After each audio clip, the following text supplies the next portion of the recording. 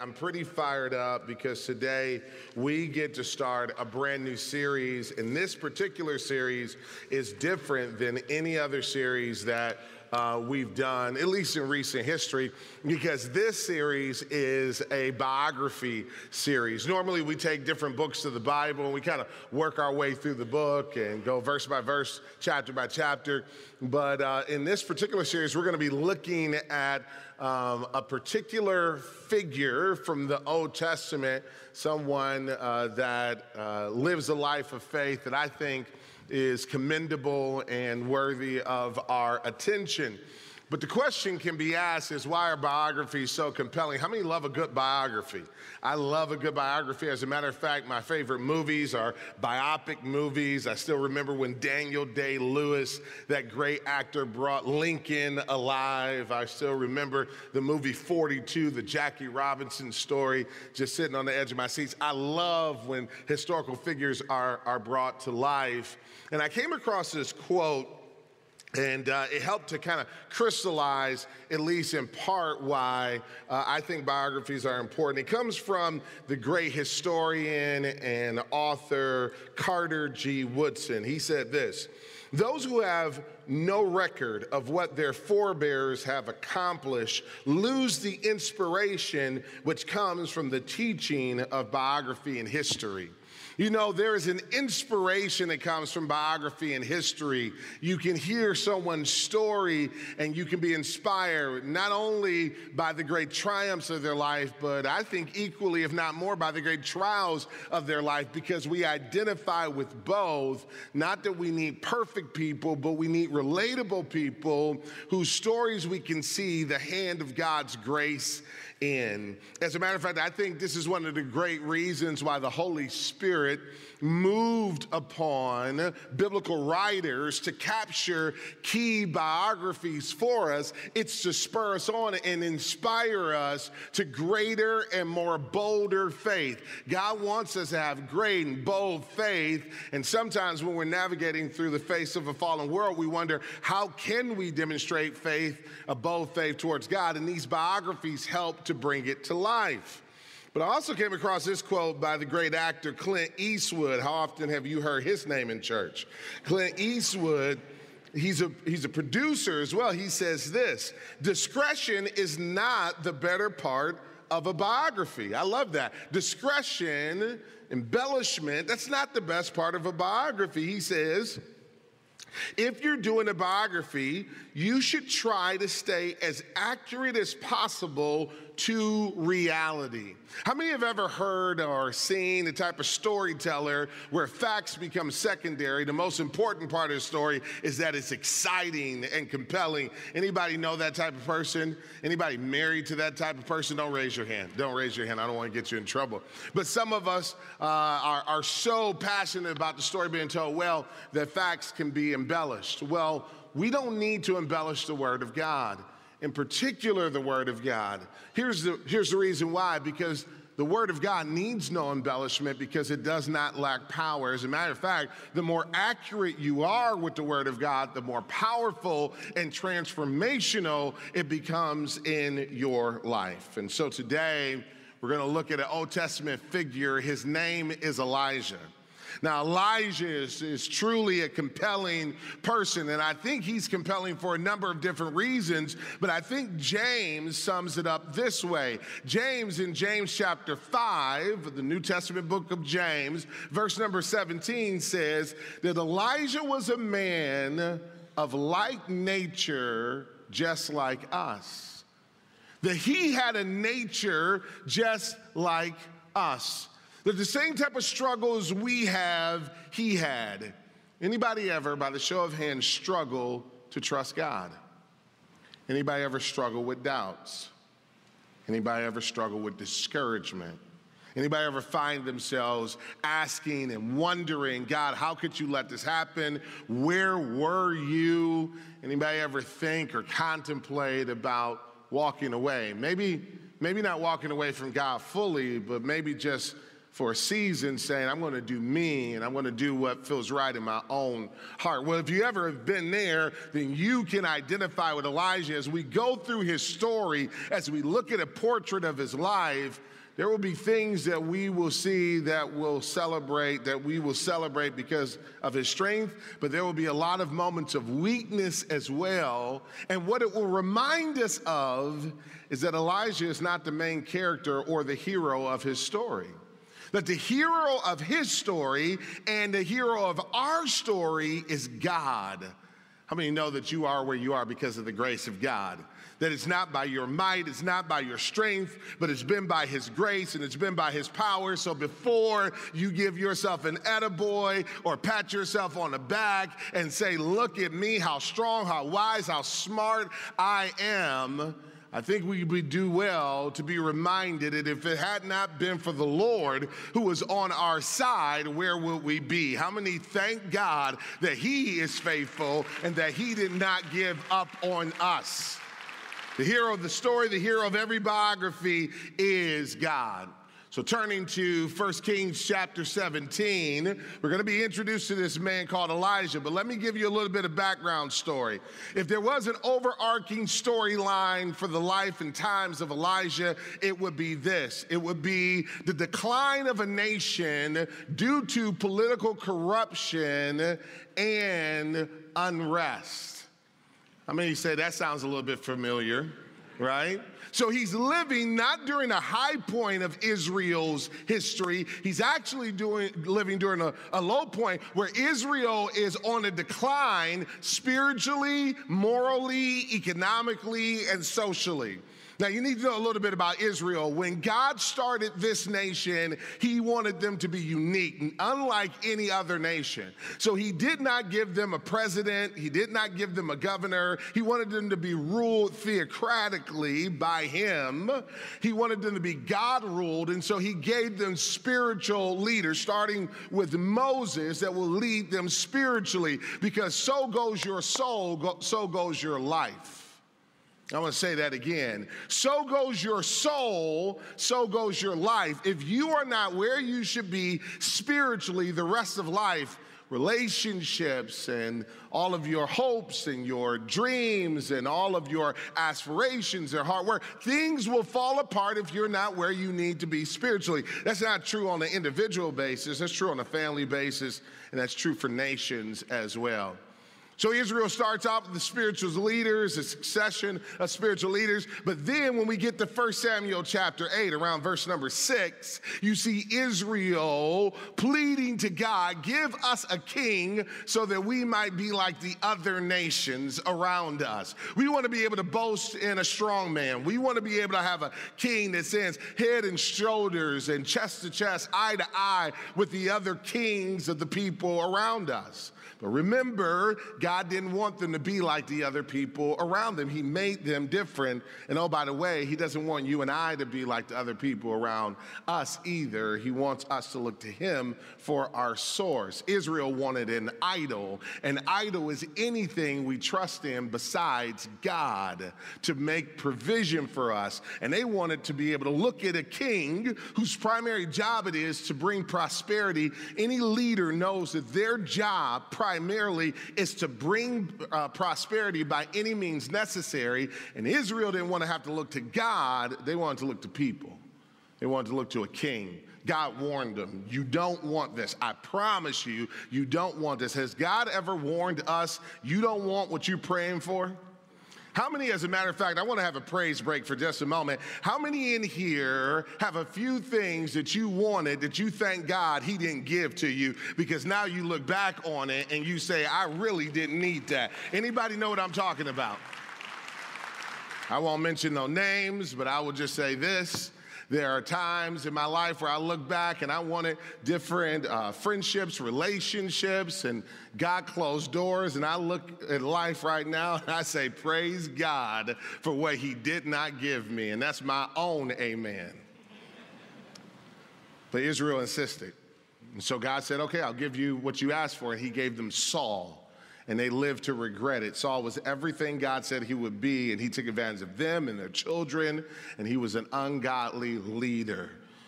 But then God was merciful to them, and after Saul, he gave them David, and David was a man after God's own heart. He was not a perfect man, but he did sincerely love the Lord, and he becomes the prototypical king. He becomes the king that every other successive king gets compared to. It was through his line that God sent the Messiah, the eternal king, Jesus, who will rule and reign in an everlasting kingdom. David ruled well. The kingdom expanded under David's leadership, but then David's son took over. His name was Solomon, and Solomon loved the ladies, and he married a whole lot of women from foreign nations. And the Bible says that he married these women from foreign nations, and he gave his heart to their gods. And Israel began to worship idols. So goes your soul, so goes your nation. So the nation went on this decline, becoming more and more wicked. And then David's grandson, Rehoboam, took over. And when he took over, the kingdom was no longer unified. It becomes so conflicted, so divided, so immoral that it becomes two separate kingdoms, Israel to the north, Judah to the south, never to be united again. And they had many kings. And if you want to guess how many of those kings were good and godly kings, the answer in the northern kingdom was 0. But the seventh king was the worst of all. His name was Ahab. He was the wickedest of all the kings. And it's into this moment that we're introduced to Elijah.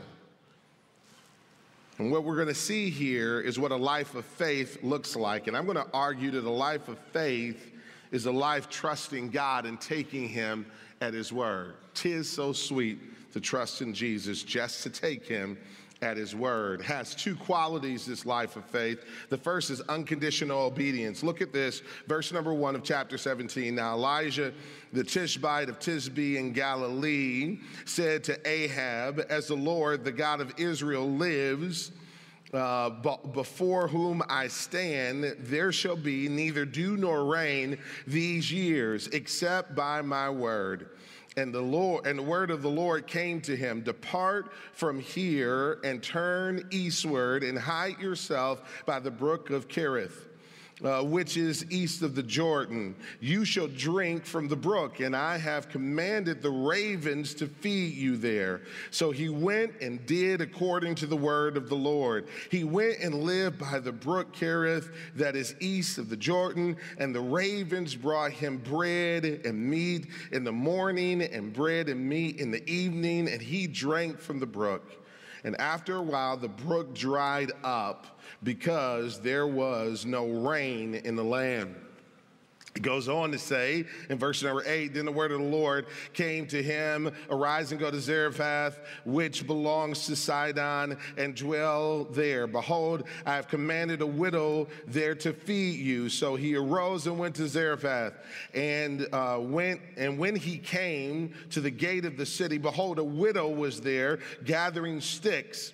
And he called to her and said, bring me a little water in a vessel that I may drink. And as she was going to bring it, he called to her and said, bring me a morsel of bread in your hand.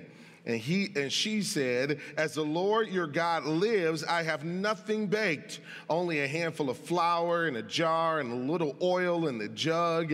And now I'm gathering a couple of sticks, that I may go in and prepare it for myself and my son, that we may eat and die.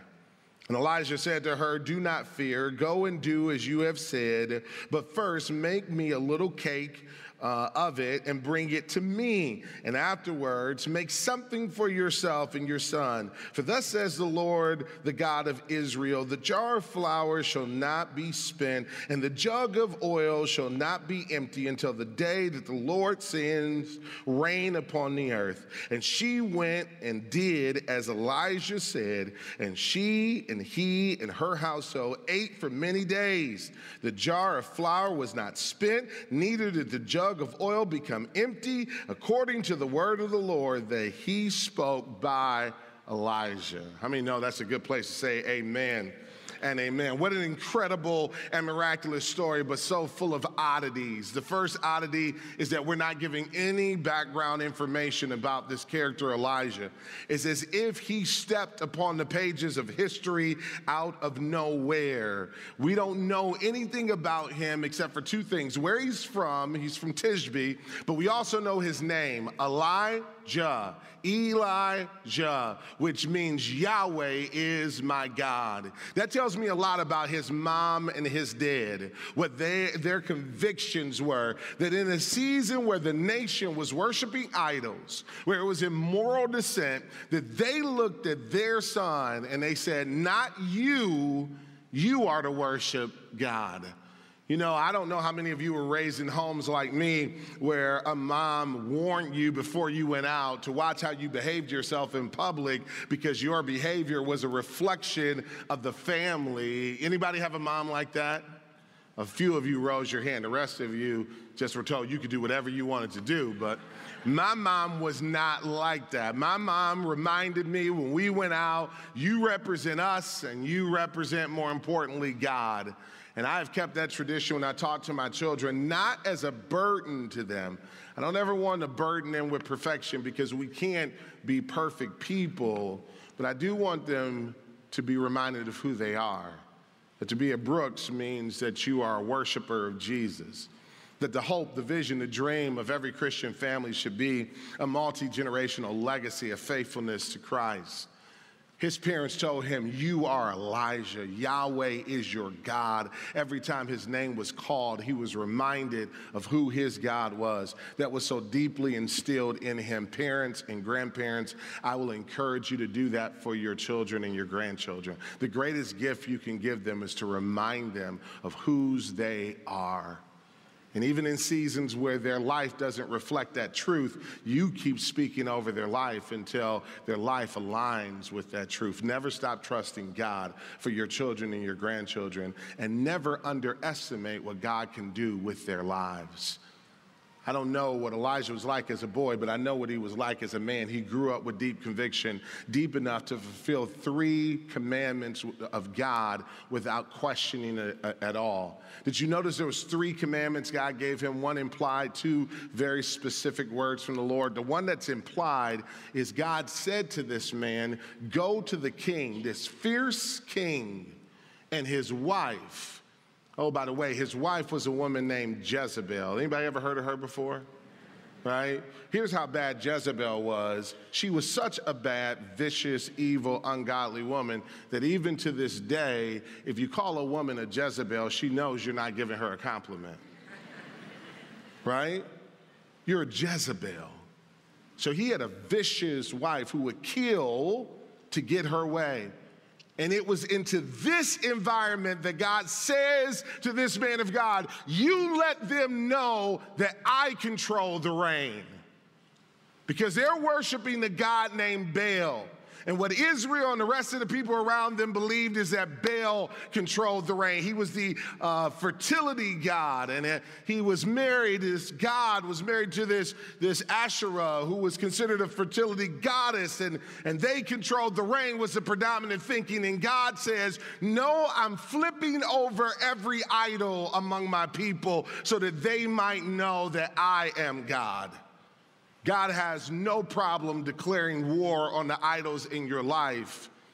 And he will even at times in his own way withhold provision, not give you what you want, so that you might be brought to the end of yourself to look to him. If you ever find yourself in a place where you are totally having to look to God for your provision, don't lament that moment, because those are the moments that God gives us so that he might prove to us that he is Jehovah Jireh. He is our provider. So God says, no rain, and for 3.5 years, there was no rain, so that he can show them that he was the God of rain. But then he tells him to go, if that's not bad enough, go live by a brook, and I'm going to feed you with some birds. How many find that a little bit hard? right? God is saying, I'm going to provide for you supernaturally, and you just trust me. And he lived by the brook until the brook dried up because of the famine in the land. There was no rain. So because of the drought, the brook dries up. And then God says, if that's not bad enough, go to a poor place, a poor region, and you'll find a poor widow who's going to supply you with the food you need. It just keeps going from bad to worse, seemingly. But don't give up on God when things seem to be going from bad to worse.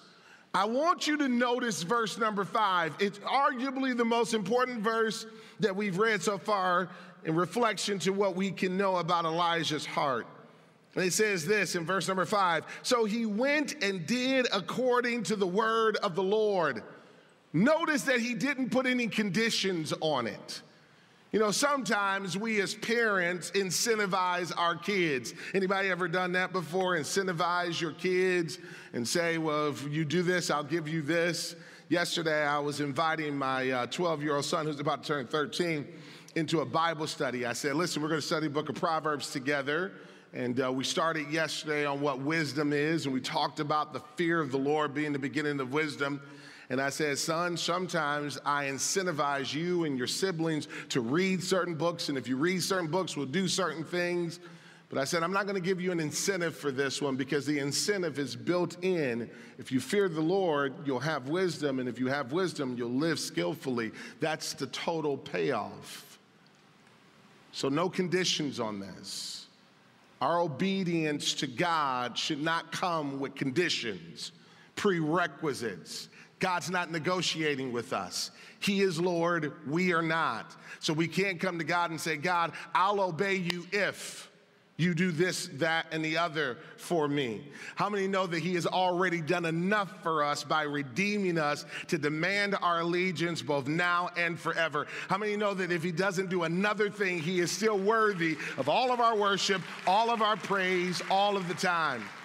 But yet, he is good, he is merciful, he obeys immediately, and he not only is blessed, but on the other side of his obedience, those connected to him are blessed. I am sharing this word with you for sure, but not just for you. On the other side of your obedience to the Lord, those connected to you will be blessed. Earlier this week, I did a funeral for a man, 99-year-old World War II veteran. It was an honor, a true honor. His name was Peter Gulian. Peter lived in this region for many decades, and God used him and poured in the life of many. But his family story starts in Armenia. And those of you who know a little bit about that nation, it's the first Christian nation. 301, they became a Christian nation. When I met with his family preparing for the funeral, they gave me a book that his nephew had written. It was a biography on the life of the family. It was absolutely amazing. I didn't realize it was a gift they were giving me in many ways to not only help me to be familiar with the family, but this biography has been so compelling. I've been reading it all week. And it starts with the story of his grandfather. It starts this way. It says, Kevork Julian. This is when he was in Armenia, and the Turkish Muslims had come in and they were committing the genocide against the Christians there. It says Kevork Gulian had two choices. He could deny Christ and accept Islam, or he can march with thousands of other Armenians into the desert until thirst and starvation overcame him. Goes on to say, Kevork chose to be true to the Savior.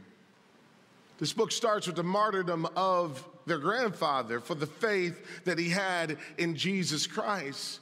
But because of his obedience to Jesus, there has been a multi-generational legacy of faith in Christ. And I met not only Kevork's grandchildren, but great-grandchildren and great-great-grandchildren this week, and all of them serving God, worshiping the Lord. I'm telling you now that there's a blessing on the other side of your obedience and your faithfulness. So here's the question we're confronted with. When Elijah was asked by the Lord to do something, he did it. He said, yes, what about you and what about me? See, I'm convinced that God is asking us to do certain things. And the question today is, will you say yes? Maybe for some, he's asking you to adopt a child. will you say yes? Maybe for others, he's asking you to forgive someone who's offended you. Will you say yes? Those are hard assignments. Maybe for another, he's asking you to stay in a difficult marriage or to love a difficult child. Maybe for some in here, he's asking you to say yes to a ministry assignment, to follow and obey God, to leave maybe a corporate job to follow the Lord where he may lead. Will you say yes? Maybe it's an act of generosity beyond what you've ever done before, and God is saying, trust me and do this. Will you say yes? Or maybe it's something simple like to call someone or to text a note of encouragement to someone. It's hard for me to believe that I will ever be faithful in the big things if I can't be faithful in the small things. But as I read this text, I'm urged by God through the life of Elijah to show unconditional obedience. And I am reminded that if I do, I will see his provision, but so will those around me. But the story doesn't stop there. In verse number 17, it takes an unexpected twist. It says in verse number 17, after this, the son of the woman, the mistress of the house, became ill, and his illness was so severe there was no breath left in him. That's a euphemism for the fact that he died. He stopped breathing. Verse number 18, and she said to Elijah, what have you against me, O man of God? You have come to me to bring my sin to remembrance and to cause the death of my son? And he said to her, give me your son. And he took him from her arms and carried him up into the upper chamber where he lodged and laid him on the bed and cried to the Lord, O Lord, my God, have you brought calamity even upon the widow with whom I sojourn by killing her son? Then he stretched himself upon the child 3 times and cried to the Lord, O Lord, my God, let this child's life come into him again. And the Lord listened to the voice of Elijah, and the life of the child came into him again, and he revived.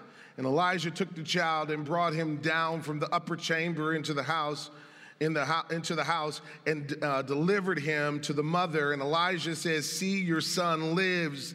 And the woman said, now I know that you are a man of God and that the word of the Lord in your mouth is truth. Elijah is confronted with this moment, and it was not the moment he expected. What do you do, friends, when you obey God and you expect a particular outcome, but the outcome you get is different than what you expected? He did not expect after verse 16 of seeing the provision of God for verse 17 to happen and the son dies. But what does he do? He does what we read earlier in Hebrews chapter 12, verse number 2, fixing his eyes on Jesus, the founder and perfecter of our faith. He did not waver. He fixed his eyes on God. And even when the woman said to him, why have you brought this calamity on me? He kept trusting Jesus. There will be times when people will question your commitment to God, maybe even mock your commitment to God. I want to encourage you, keep your eyes on Jesus. There'll be times when people will say you're justified in abandoning God. No one would blame you if you stop following God, stop trusting him, stop being obedient to him. Maybe your kids might say that to you, maybe your spouse, maybe your friends, but keep your eyes on Jesus. He would have never saw the miracle he saw had he taken his eyes off of God. But then he prayed an honest prayer. You don't have to fake it before God. You can be honest. He prayed to God, God, why have you allowed this to happen? Why would you kill this boy? It's okay for you to go to God honestly and say, God, why would you allow this to happen? And you know what the answer is going to be? So that you might see my glory. God is sovereign. He is not just sovereign over mountaintops. He is sovereign over valleys. And if you ever find yourself in a valley, relationally, a valley physically, financially, don't think that God abandoned you. He sets up valley moments so that we might have mountaintop experiences. It was in this moment that God was setting up the man of God and this wife so that they might see his glory. Now, that doesn't mean every dead person is going to be raised from the dead. What makes this unique is that normally dead people stay dead.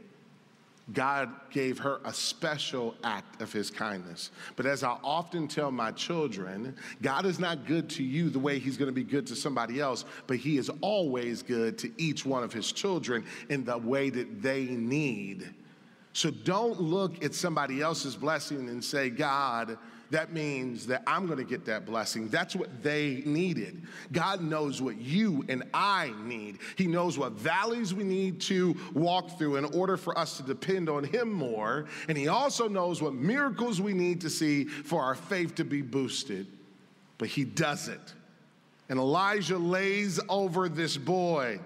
And there's been a lot of mystery on what was that all about, and I won't speculate because I believe that where the Bible is silent, we must be silent. But where the Bible speaks, we must speak. Here's what I do know. What I do know is that the prevailing thought of medicine during Israel's day, of Elijah's day, is that dead people were contaminated. They were unclean. And the prevailing thought is that when you came into contact with something that was unclean, you became unclean. God reverses all of that. What he is saying to Elijah again and again and again is what may seem to be unclean and broken apart from me totally changes when I step into it. He takes unclean birds. These ravens were unclean birds, but when he got involved, they became used for his redemptive purposes. He takes a dead body, and instead of that dead body making the man of God unclean, when the man of God lays on it, life enters into the dead body. And he takes an unclean, broken human being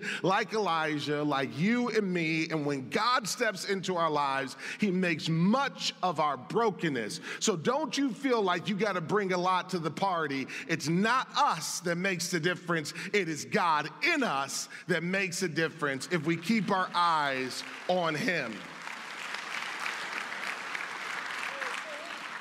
And so don't be afraid to step into dark places. If God be for you, he is more than the world against you.